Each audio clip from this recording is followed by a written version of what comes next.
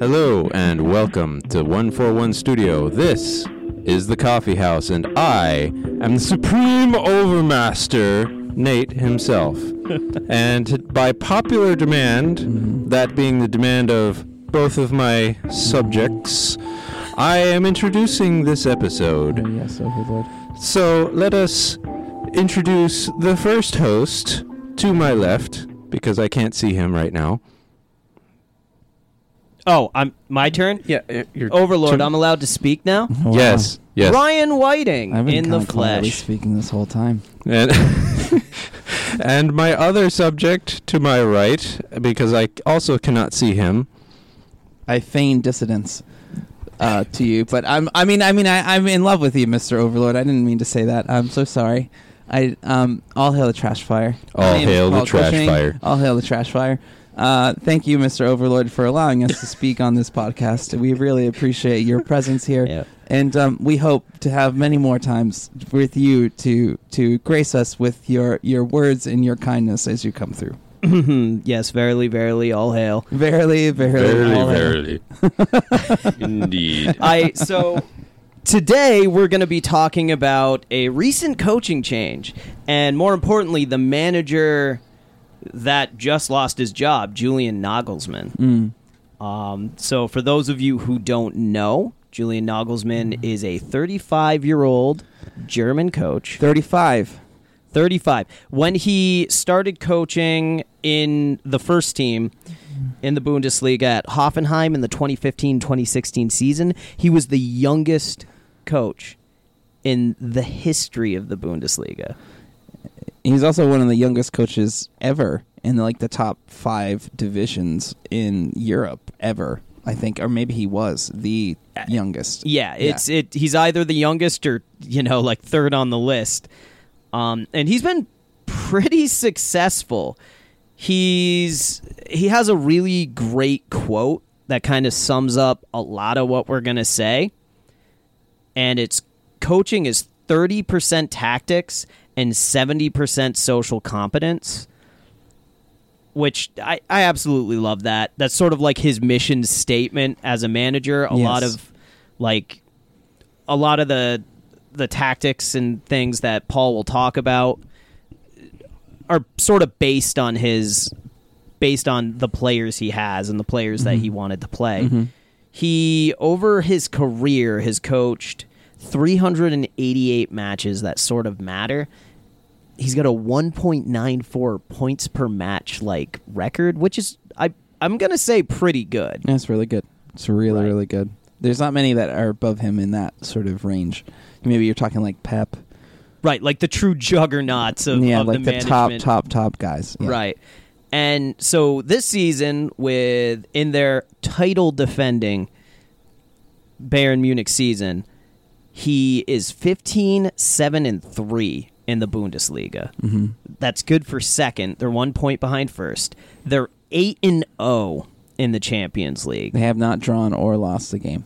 They have won the only match in the Pokal Cup that they've played, and they won the Super Cup to start the year. Yeah. Man, that's a pretty good year. He won last year. He won the title last year, Bundesliga title. I don't think they lost to Villarreal in the Champions League, which they did not like very much. They went out and probably shouldn't have gone out to Unai Emery. Another good manager, but Bayern expects to win those. Yeah, you're supposed to beat the good team, the good managers, because you're great, But this is, Yeah. I don't know, man. Do you want to talk about Bayern?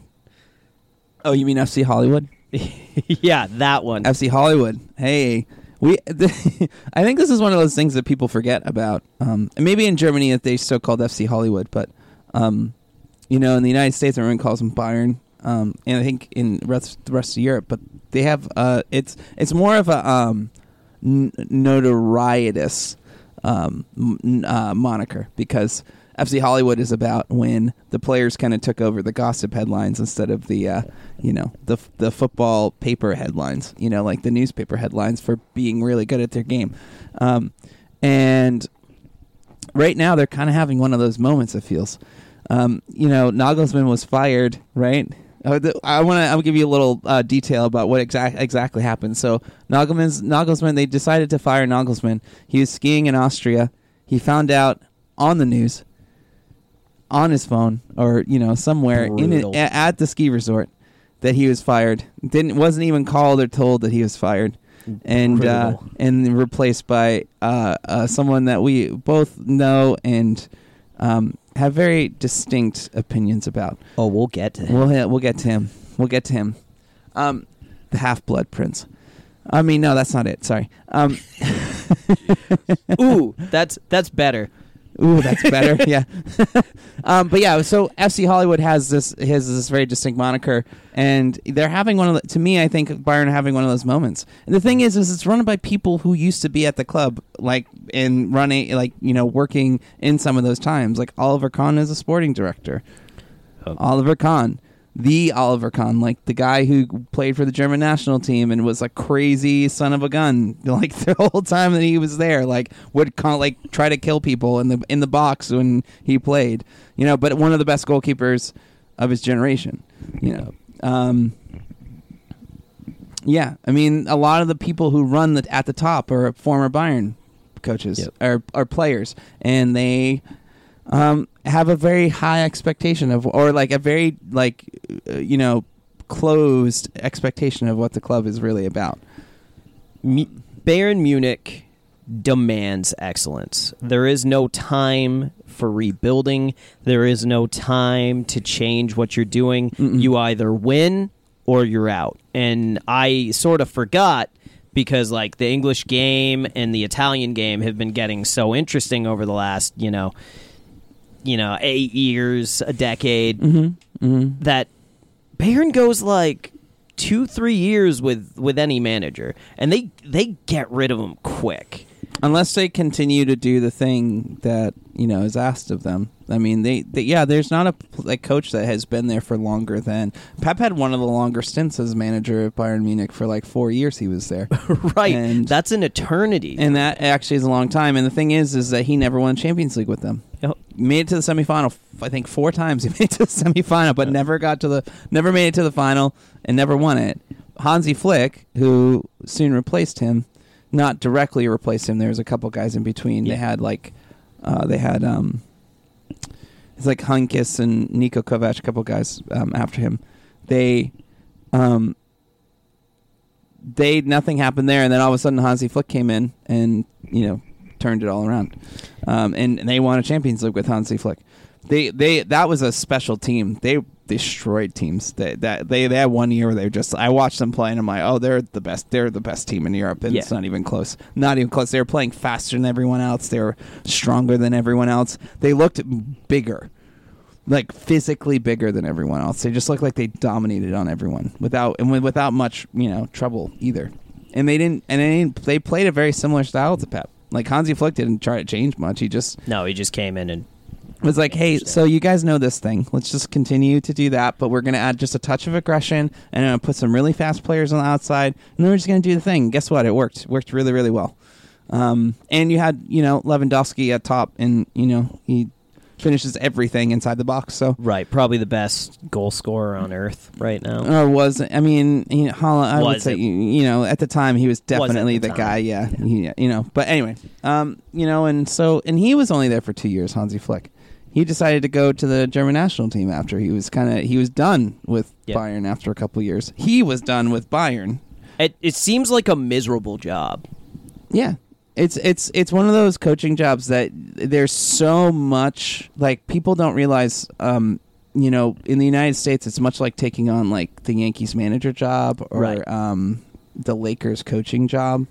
The amount of media scrutiny and people thinking that they know better than you, or thinking that they have this idea that they're better than you is really, really high. And it's very similar in that sense. It's another reason why it's called FC Hollywood too, is because there's always someone talking about you. And And much like the Lakers or the Yankees or once upon a time the Montreal Canadiens, there's a supreme arrogance to how they operate. Oh, yeah. They expect to be the best. Anything less than best team on earth is unacceptable, right? Yeah. Which is, like, in sporting terms, little insane and definitely arrogant to the max, right? Yep. Guess what, though? Guess what? Bayern has won how many Bundesliga titles in a row? They're at 10 right now. 10? 10 Bundesliga titles in a row. They've won a couple of Champions Leagues in that time. They've done it all. And you know, sometimes you have to go backwards in order to go forwards. Yeah, I don't know. Do you want to do feelings on this firing first, or you want to wait until later? Let's wait until later. Wait until later? Okay. So let's go back in time then and explain why Julian Nagelsmann even got this job to begin with. So he takes over Hoffenheim in the 15-16 season, and he coaches until the finish of the 18-19 season. He's manager of the year in, I believe, the Bundesliga. In the 2016-2017 season, they finish 4th. Right? He then finishes 3rd and then finishes 9th. In his first season coaching the team, he finished 15th. And it's sort of, Hoffenheim aren't a super large club. They definitely were punching a little bit above their weight class. And we did research for this with some of their, like, transfers in and transfers out. And one of these things that I just got really struck by as I'm looking at all of these transfers he makes in the 2016-2017 season, all these guys stuck around, right?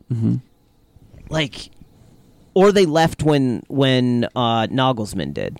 There were a couple of guys who, as soon as he left, they moved on to their next manager. They were sold in that window.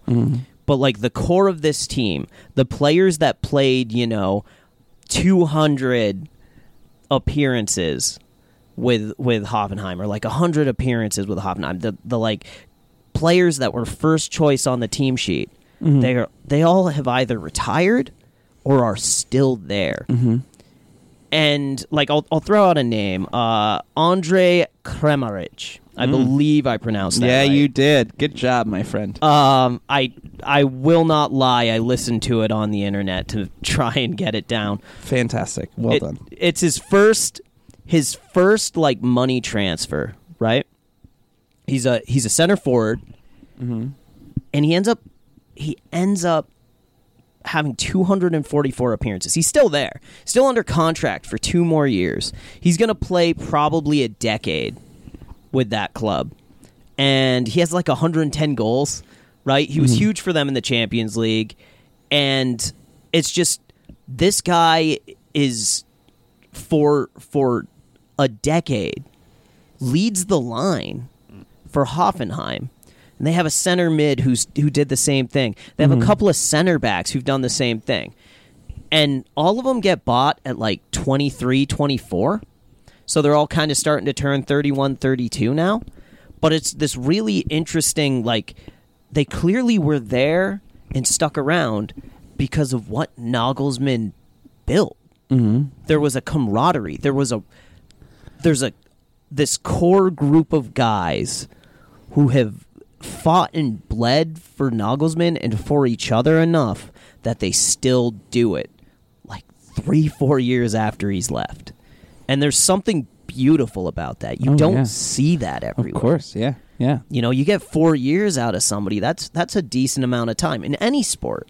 Yeah, you're not wrong, actually. The people want to... there's this like crazy dynamic that we have with sports with players and how like we criticize them for the money they take and the decisions to not want to stay somewhere and go somewhere else. But in reality, time is very, very finite for an athlete, professional athlete, and we need to.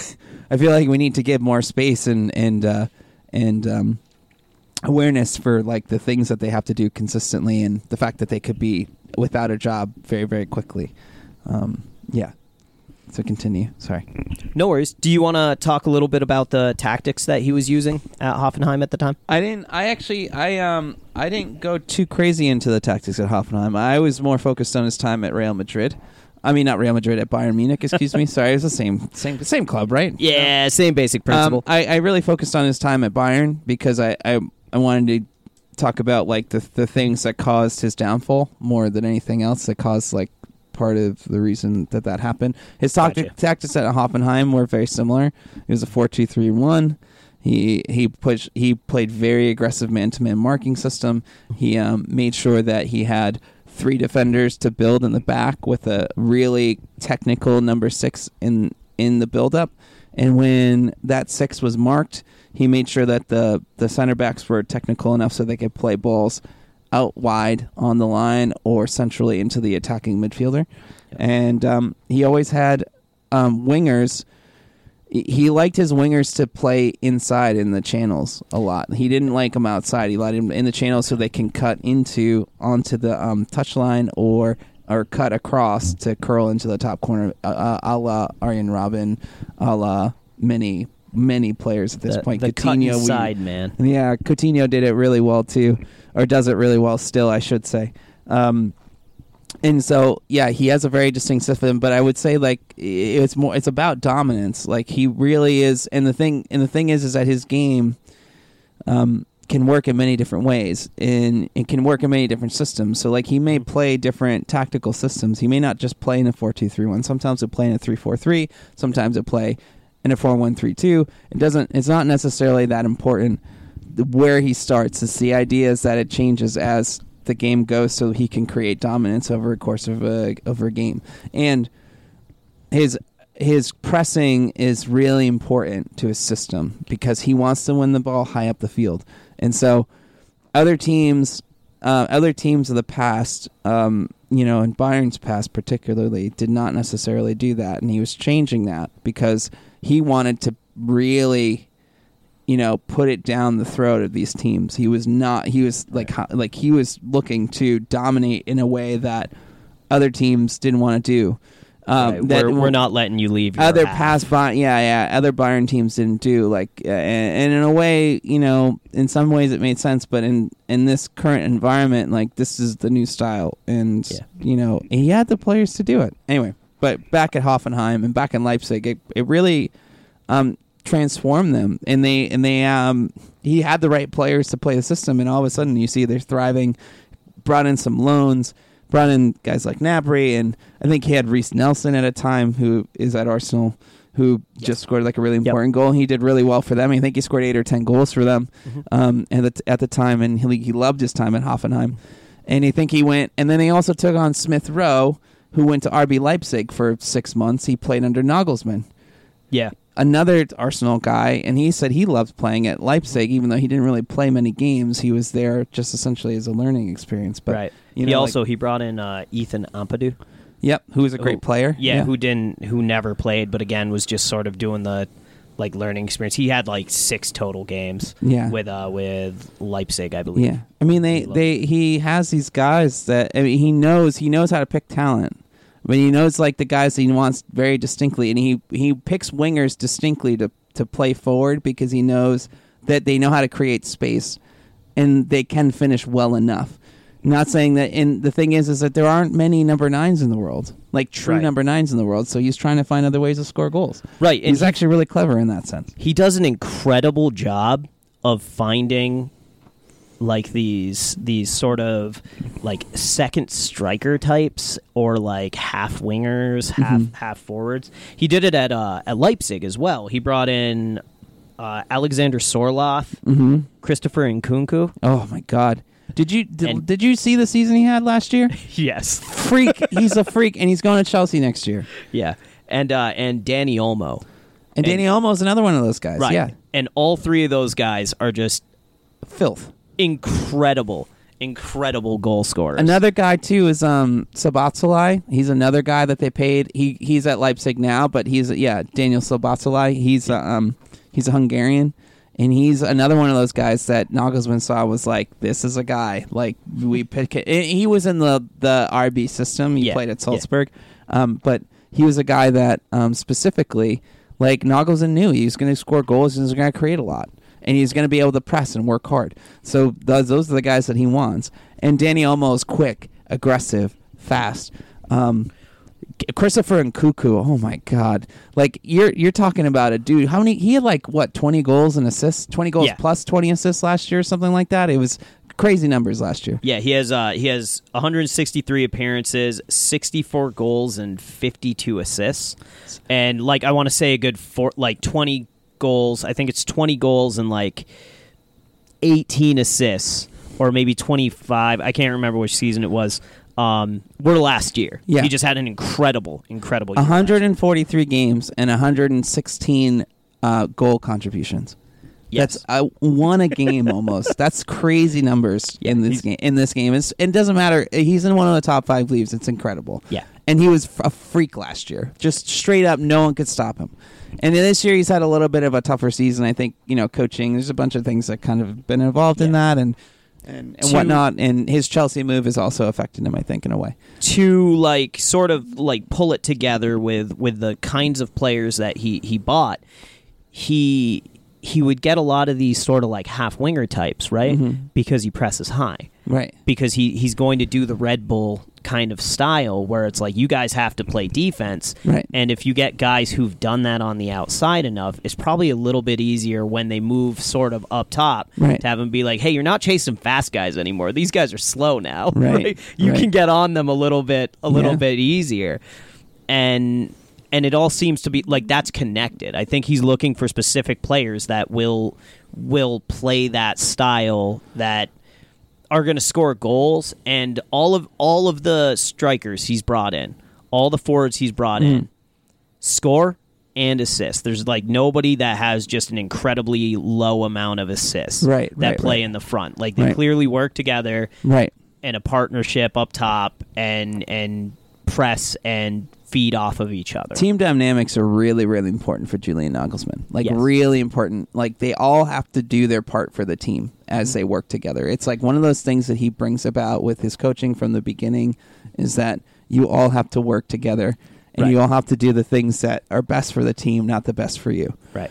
And it's kind of a special thing in a way. It's a very special thing. I think, not many coaches coaches are trying to achieve that, but he actually has achieved it in a lot of ways. And I think it's because of the players that he's brought in consistently. He has guys who buy into that because that's what they want. And Sorloth is probably the most traditional number 9 he's ever bought. Yeah. And Kramaric and Sorloth are probably the 2 guys that are the most traditional in the sense of a number 9. Because Sorloth is big, tall, strong. Yeah. Kind of guy, Yusuf Poulsen was already there when he was there, and he used him. Guess what he used him as a pressing forward. He wasn't asking him to score goals. He was looking for him to create chaos, and then hopefully they'd score from his chaos off of that. I think Yusuf Poulsen was sort of just a really, really big wing when he first sort of broke through with. He's just a giant battering ram. Yeah.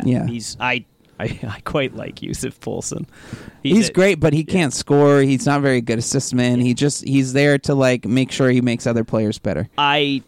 So Newcastle sort of has a player like him in oh God. It's not Callum. No, Joe Linton. Joe Linton is got more technical skill than Yusuf Poulsen. Way more. I want to stop that because you cannot compare those 2 players. Okay, all right. Yusuf Poulsen is great at what he does. He's great at what he does, but he can't do much more than that. So to wrap up his tenure with Leipzig, yes, they finished 3rd and 2nd in the league. And competed. When the year they finished 2nd, they were close. They were close for most of the season. They were right on their tail. And then Bayern kind of pulled away at the end. So he again had a phenomenal.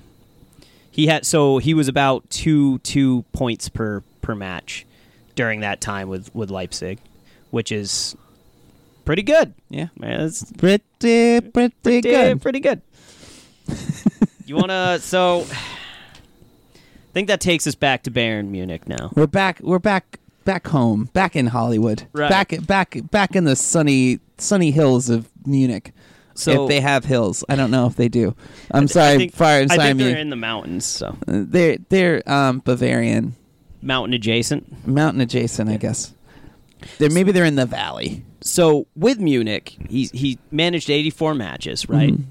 That's including this year. Mm-hmm. He's won 60 of them. Mm-hmm. Only lost 10. 3 of them are this year. He's got a 2.31 points per game. Points per match, yeah. Mm-hmm. Average. He won the league last year. I think they came in the semifinals. Was it the quarterfinals? Quarterfinals, Champions in the quarterfinals of the Champions League last year. Like, for any other club, that's pretty all right, man. You won your league. But for Bayern fucking Munich, for Mr. FC Hollywood, it's not good enough. It's apparently not good enough. And I cannot stress enough. I have been containing myself thus far. How garbage a decision this is. Paul is going to provide a counterpoint on this. This is the dumbest thing that big clubs do. You have a guy, okay, who you brought in who clearly knows how to build a culture, build a very effective team. Mm-hmm. You haven't lost a match in the Champions League, right? Which realistically is all you should care about. You're going to come in the top 3 of your league every year, right? You want to win it every year? That's great. If BVB beats you one year, it's not the end of the world, guys. They're also pretty good. And guess what? Jude Bellingham's gone next year. And he's a large reason why they can hang even with close, you. Yeah. Right. So, okay, you're going to finish in second because this one player has a great year.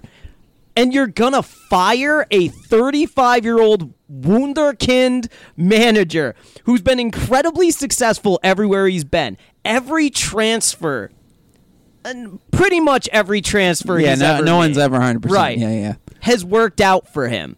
He has brought in, or I guess your board has brought in, a bunch of, like, 22-year-olds, 20-year-olds, 24-year-olds to work with this guy. And guess what? You could have built a team that for the next decade would have been utterly dominant.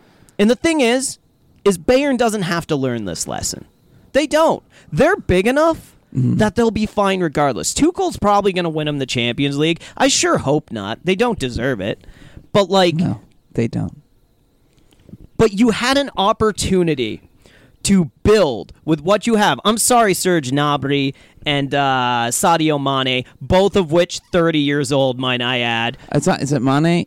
Mane's like 32, and I think Gnabry's 28. And see, Leroy Sané is another guy, too. It's another problem with them, with the whole dynamic. Right. And it's just like, okay, you're right. Your 30-year-olds are like, why am I being managed by a 35-year-old? Or why is he trying to do this whole team thing? Like, I don't want to do my own thing. Right, because, FC Hollywood, we're the best of the best. We don't have to play that collectivist bullshit. You know what? I hate that. I absolutely hate that. Because Bayern's going to be fine, and they shouldn't be. They should be punished for this. Because and they may be punished for this. We don't know yet. Right. But this is the kind of guy you can't let just leave your building. He's been so good. And yeah, maybe he's having some troubles with some of the players. Maybe you're having a down bit of form. Guess what? That happens to every club in the world. Mm-hmm. Apparently it can't happen at Bayern because you all are psychopaths, but it happens to every club in the world. Wow. And it is the height of arrogance. Dare I say it's Real Madridian. Oh, they to are. Do this. They're there. That's who they are. I mean, Real Madrid do this all the time too. They all do these things. And I hate it for them too. Yeah, it's awful. I mean, you can't. Here's the thing. There are a couple of things that have occurred that have caused some issues within the club. That in some instances, I would say. Have made this difficult for Nagelsmann, and part of the reason why he was let go. He's a guy who wants to work through the players and build family dynamics and player dynamics and build these things, relationships with the players, so that within themselves and with him, so that they can play at their best ability all the time. Right? Unfortunately, Nagelsmann was married for 15 years and was divorced.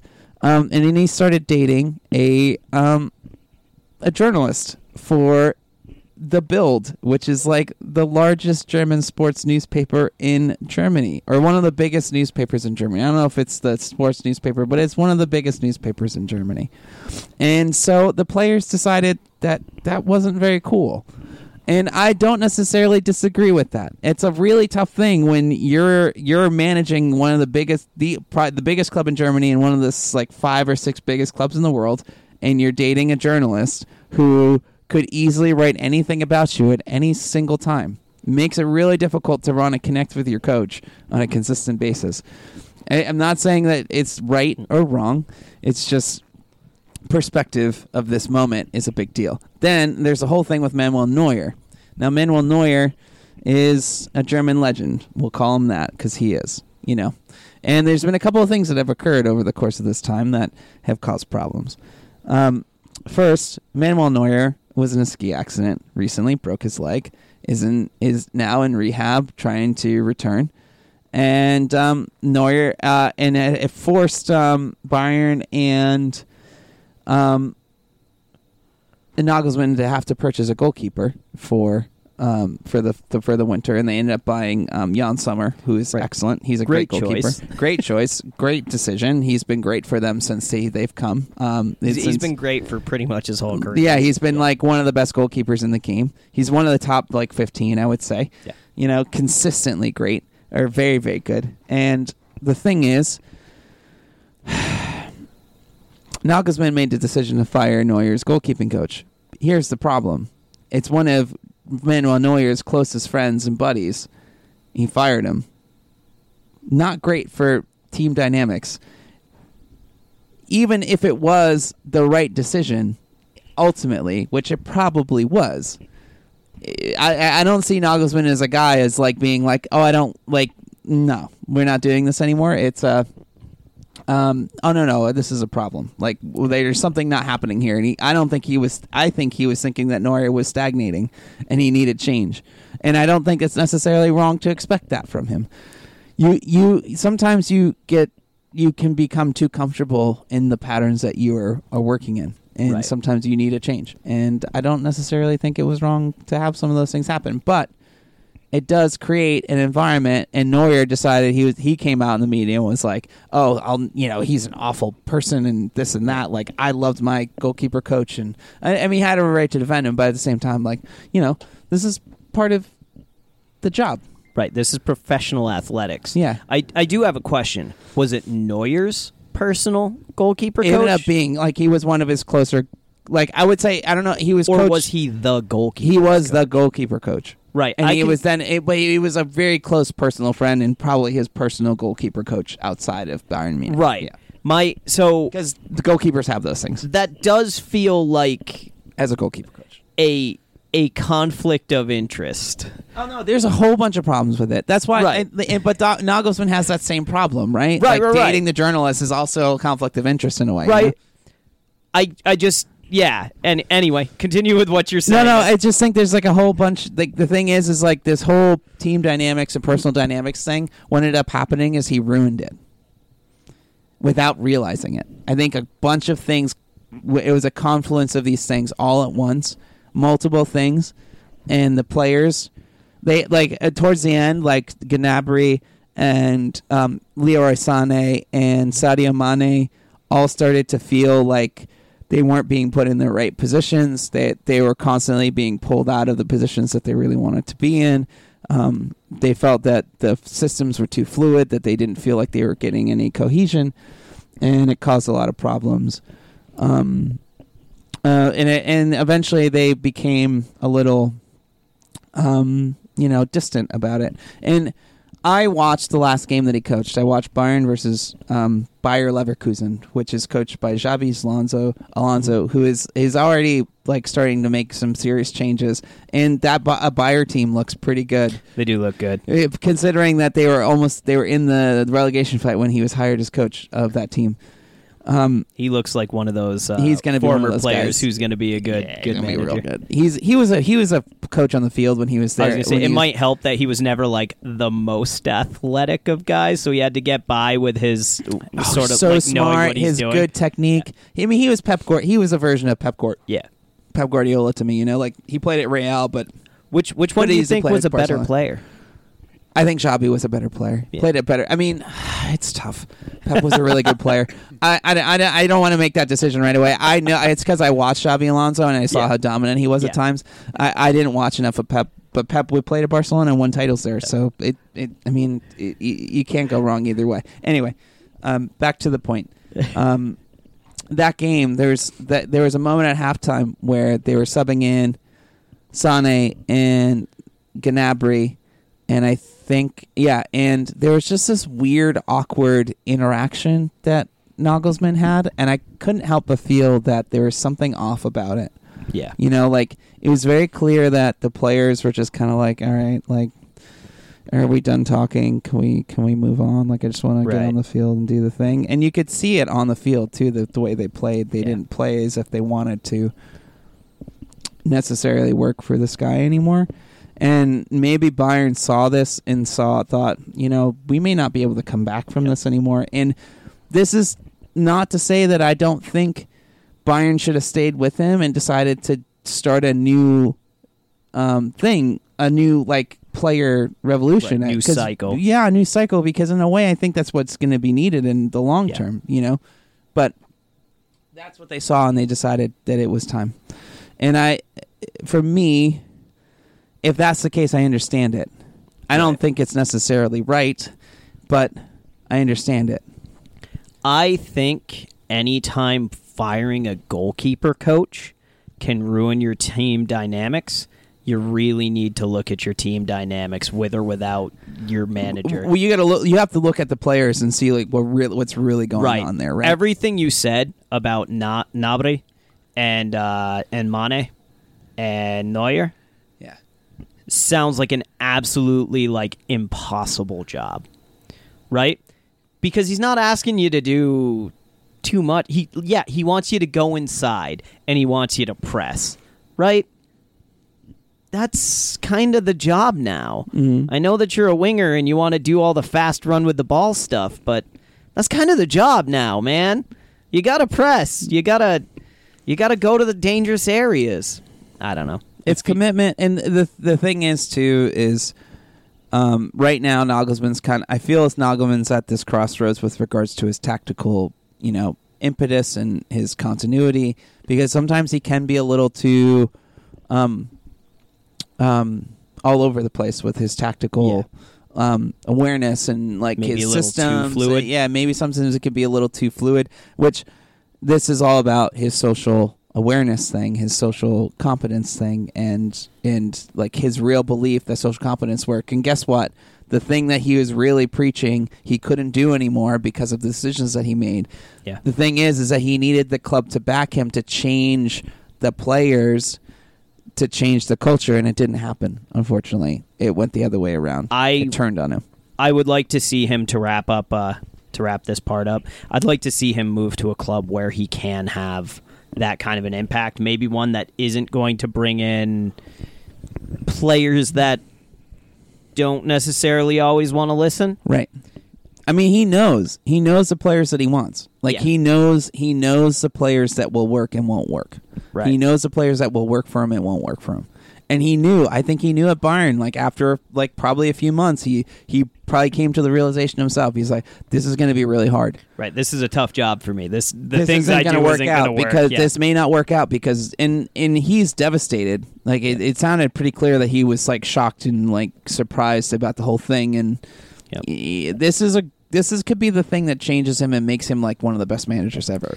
I do wonder if he ever gets another big job like this. Oh, he will. If he gets a little enchilada about it, where it's just like, nah, man, whatever. You all know what you're doing up there. Right. Right? Like, you know, this is how we defend. When you're in attack, I don't care. Y'all are the best at what you do. Right. Go do it. Like, Yeah. But, like, if maybe instead of being 30-70 at the end when he's at one of the top clubs, he's a little bit more, 20-80. Like, nah, man, you go have fun, I guess. Right. But we'll see. Now, let's do, I don't know, minute or two on our favorite petulant prince. What did you call him earlier? I called him you called him Voldemort. I can't believe our favorite I know, Voldemort. it's such a mean thing. He's not that. Thomas Tuchel is one of the best managers in the game, and I made a feel like really he's bad joke on his part. I love it because if you watch him and you watch how he manages and sort of how he acts, he's a little snake-like, isn't he? He's a weird character. He's got some snake-like qualities. He's a weird character, but he's a brilliant coach. He's a brilliant coach. And I'm sure Bayern's going to be good. He's gone to a final of Champions League with Paris Saint-Germain, which, by the way, can't seem to get out of the round of 16 to save their lives. I blame Neymar. It's too easy to blame Neymar. I blame the people who run the club, because it's really about making Paris the name Paris than it is actually winning anything of real importance. Also, it's Paris. Yeah, Paris. Paris. And then he won it with Chelsea. And he won the Champions League with Chelsea. And, he's done things. And also, another man who was fired unceremoniously, too, in my opinion. I think Todd Bowley was looking for his own guy and this whole thing. But to come full circle about this. Okay. You stirring the pot here? No. I was around and around the carousel goes. Is what that was. I'm stirring the pot here. Thomas Tuchel will do fine at Bayern Munich, I think. But here's the thing: with the juju of how this whole thing has gone down. I'm talking about energy here. I kind of wonder what's actually going to happen here, because this could all blow up, and Tuchel could it could look really bad for Tuchel. They could lose in the Champions League quarterfinals to Bayern City. They could fall apart at the end of the stretch here because they hate him. They hate Tuchel because Tuchel's not an easy guy to deal with either. Yeah. And people are like, oh, he's a great manager, this and that. But the thing is, part of the reason why he was fired at Chelsea is because his players didn't want to play with him anymore. And they were kind of done with him as well. We have players that didn't want to play for their last manager now being managed by a guy that has had that happen to him before. Yeah. I wonder how that'll work out. I wonder, see, this is the thing that I'm interested in is has he learned his mistake at Chelsea? I absolutely do not think Thomas Tuchel has, because it's been the same everywhere he's gone. It's like his blind spot, right? It's his one blind spot, because I think, honestly, if he were to solve this problem, he would be at a club for 6-7 years winning multiple titles. I just think he's successful enough that it doesn't matter. He just thinks it's part of the cycle. That's fair. Yep. So, what do we think about Nagelsmann? I'd like to see him go to a club that wants to build something that maybe has slightly less resources, smaller club, and honestly, you know where I want to see him? Where is that? Southampton. Oh God, that's not enough. He needs to be at a higher. It needs more than that. Southampton's going to be bigger than Hoffenheim if they can get back into the Premier League with the money. With the stay in the Premier, if they stay in the Premier League, I think I like the idea, but I don't think it's going to be a Southampton. I think it'll be. So if he was fired 2 years ago, I think they might have picked him at Newcastle instead of Eddie Howe. See that to me, that's the kind of club I'm talking about. Southampton's a big club, but actually what would be a great place for him to go? Where? And I mean, it will never happen. We went to go see them. West Ham? You know why? West Ham's kind of a dormant giant. Yeah. They spend money. Yep. They've got a big stadium, and they have all the pieces in place to kind of do a thing. And they have some players right now. Yeah. They're not performing at the highest of their abilities, but they could play a really fun, attractive game and do a thing. If they get relegated, I don't think that's a barrier for him going there, because West Ham will come up next year, right? And 2, I think the job will be available. I mean, David Moyes is not going to be there after this season anyways, I think. You think so? I think they'll stay up, but I don't think he's going to be there. Yeah. At the end of I mean, season, that's possible. Everybody involved might just decide that it's running. But guess where he's going to go? Lads. It's Tottenham. He's going all Spursy on us. And getting Spursian. Yep. And around the carousel goes. It'll be good. I think it'll be a good spot for him too. But we'll see. they have an ownership issue, and we'll see if that changes. All right, Overlord. You Overlord, our great and masterful Overlord and editor. He who allows us the time that we have. Overlord. Tottenham, Southampton, or West Ham. You don't have to know, just pick one. They're all hammy. They're all very hammy. That's true. You're asking the biggest ham in the room to make a ham joke. A ham, we ham answer. We want a hamster. Yeah, we want This hamsters. room is nothing but a giant ham We want sandwich hamsters right now. Okay? I mean, we're in the wheel. We're running around. Yes, we What want was something. It was West Ham, you said? West Ham in London, Southampton in South England, and what was the other one? Tottenham, which is in North London. Yes. So north, south, or somewhere to the west? East. West Ham's East. actually in East England. It's Even though East London. It's all right, East I'm London. going with that one because it's confusing. Okay, right. so he says it's West called Ham. West Ham, Good choice. but it's in the east. Yeah. He's gonna go back to Hoffenheim or something. Julian Nagelsmann. He's Yeah, probably not going yeah. to any of those three, but you know what? No, it'll be. He'll be. Yeah, imagine he goes to Dortmund or something to that extent. And he's like, I'm oh gonna my god! ruin And then he everyone. starts beating Bayern like regularly. Oh, that's. I feel that revenge is in him. I like maybe not now. I think he will go to England because I think that is if he wins in England, it will be his right big time thing. But and then I can see him going to like one of those upper mid. You know who? Who? Like Hertha Berlin, which is another. Bring up another team that would. Well, be, it's another sleeping giant. I believe they've just started to get like they're in relegation battle too right now. some investment. Mhm. I think they're getting a little bit more money. They're in that looking to club. build a stadium, like a proper stadium, Yeah. all those things. Yeah. And that could be another one because hasn't been a Berlin club that really has ever reached the top, Except for Union. Well, yeah, but they. I mean, yeah. one right year. now, it's a big deal. They're third right now. It's such a big deal. I know. I won't downplay it. All right, Overlord, you want to lead us out? I feel like we said enough words. What are you talking about? The Overlord declares that this episode shall end and that all shall hail the trash fire. I feign dissidence. Hey, you know what they say? Beware, beware. I feign The Ides of March. I feign dissidence. What? Why? Who? What? All hail Who the said trash that? fire. All hail the trash fire. All hail the All trash hail fire. the trash fire. 141 Studio out.